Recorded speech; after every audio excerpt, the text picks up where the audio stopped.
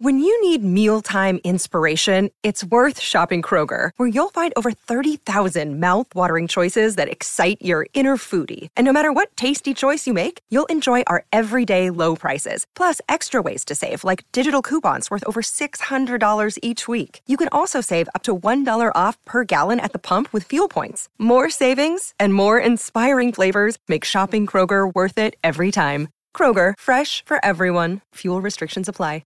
Another day is here, and you're ready for it. What to wear? Check. Breakfast, lunch, and dinner? Check. Planning for what's next and how to save for it? That's where Bank of America can help. For your financial to-dos, Bank of America has experts ready to help get you closer to your goals. Get started at one of our local financial centers or 24/7 in our mobile banking app. Find a location near you at bankofamerica.com/talktous. What would you like the power to do?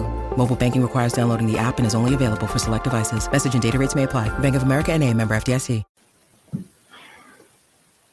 Hello. Welcome to another edition of the Cleveland Browns Dawgpound South podcast. I'm your host, Steve Gill. Got up this morning in snowy Nashville and watched the weather and got my second cup of coffee, got on my computer and found out that Kevin Stefanski is doing a little house cleaning yesterday. News is out, and it has been confirmed that Alex Van Pelt has been fired. He told Jake Trotter he's out. Stump Mitchell, running backs coach, was fired. And then McCartney, the tight end coach, they didn't renew his contract. So that's the beginning. Kevin Stefanski, in his last press conference after the game Saturday, said there would be staff changes, but I didn't think he'd mean this. I mean, this caught everyone by surprise. So why all of a sudden? Why Stump? Why McCartney? Stump Mitchell has always been a great running back coach, but he was inherited by Kevin Stefanski. And after Nick Chubb got hurt, and fair or unfair, the running game just didn't seem the same. And, personally, I think that after Nick Chubb got hurt, I didn't expect the running game to be the same. Come on, think about it. Nick Chubb. Tight end coach, some people are arguing that David Njoku had his best season under this tight end coach. But was it the tight end coach or was it Joe Flacco? I think it was Joe Flacco. So real quick, where do the Browns go from here? Well, they're going to have to hire somebody. First of all, will Kevin Stefanski give up play calling? That is the main question here. Do you look at someone who has more experience in the run game than the passing game? If Stefanski is really going to give up being the play caller, which I doubt completely, it's going to be tough to bring in somebody to come in because they're going to have to go through Kevin Stefanski to do play calling. But if it's a cooperative effort, then it's possible. I don't know who they're going to get for a running back, and I don't know who they're going to get for tight end. Whoever gets the offensive coordinator position, I have a feeling will dictate who they hire, because they'll want to hire their own guys. Just think about last year. Defensive coordinator Joe Woods was fired. They bring in Jim Schwartz. Jim Schwartz to decide who he wants. And they did this relatively quick before other coordinators got hired. So he kept a couple people. Tarver comes to mind. The linebacker coach. I can't remember who the DB coach is. They hired him from the University of Miami, but he was incredibly successful. They promoted Ben Bloom to defensive line coach, and he worked out. So I have a feeling they're going to wait till they hire an OC to see what other changes will be made. So who are the candidates right now, right off the top of my head? There's a guy here in Nashville. He is the OC of the Tennessee Titans, of course, they fired their head coach, Mike Vrabel. Word is he might get the job in Seattle. That would seem like a better fit. His name is Tim Kelly.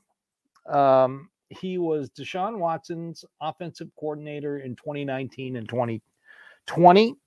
He's still on the Titans staff, but new head coach could come in and let him go, and boom. You know, if this is truly a move to make Deshaun Watson better, then he would be someone I'd consider. Now, if it's someone who wants to work with Kevin Stefanski, the name Darrell Bevell comes to mind. He is the quarterback passing game coordinator down in Miami. They work together in Minnesota. He's had 2 years in Miami, and their passing game is pretty damn good. Their offense is pretty damn good. I believe they ended the season with the #1 offense in the NFL. And he's also worked with Kevin Stefanski before, so I keep an eye on him. 2 other names that just come to mind. They don't have any connection to Kevin Stefanski. One is Kellen Moore, offensive coordinator with the Chargers. Of course, they're looking for a new head coach. He could become available. And Zach Robinson, quarterback coach of the Rams. He did an incredible job as quarterback coach with the Rams. They are a high-powered offense, and we saw exactly how they looked when the Browns played the Rams. So, and he's a quarterback coach, so he could be promoted, and they could not block it. Looking back, the only other thing I have to add is, like I said, I'm mystified with Stump Mitchell, tight end coach. I could care less. AVP. Everybody remember last week prior to the Houston Texan game, when they were interviewing the coordinators game week, Alex Van Pelt said the backup quarterback would be Jeff Driscoll. Then come to find out Saturday morning, when they list the inactives, Jeff Driscoll is listed as the emergency third string quarterback, and PJ Walker was listed as the backup. That kind of caught my eye.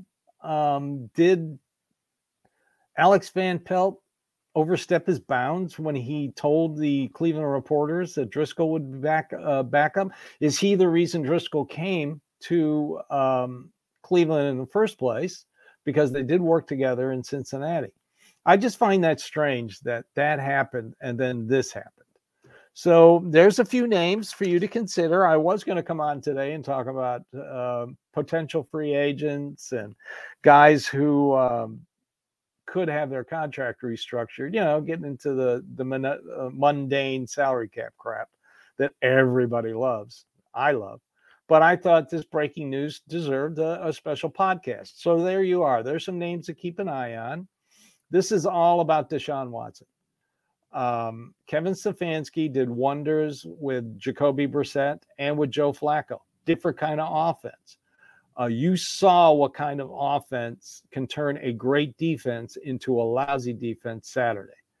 Slovic, the offensive coordinator of Houston, misdirection, RPO, movement by wide receivers. Our man-to-man defense turned into a zone defense with all that movement, and they can't play zone.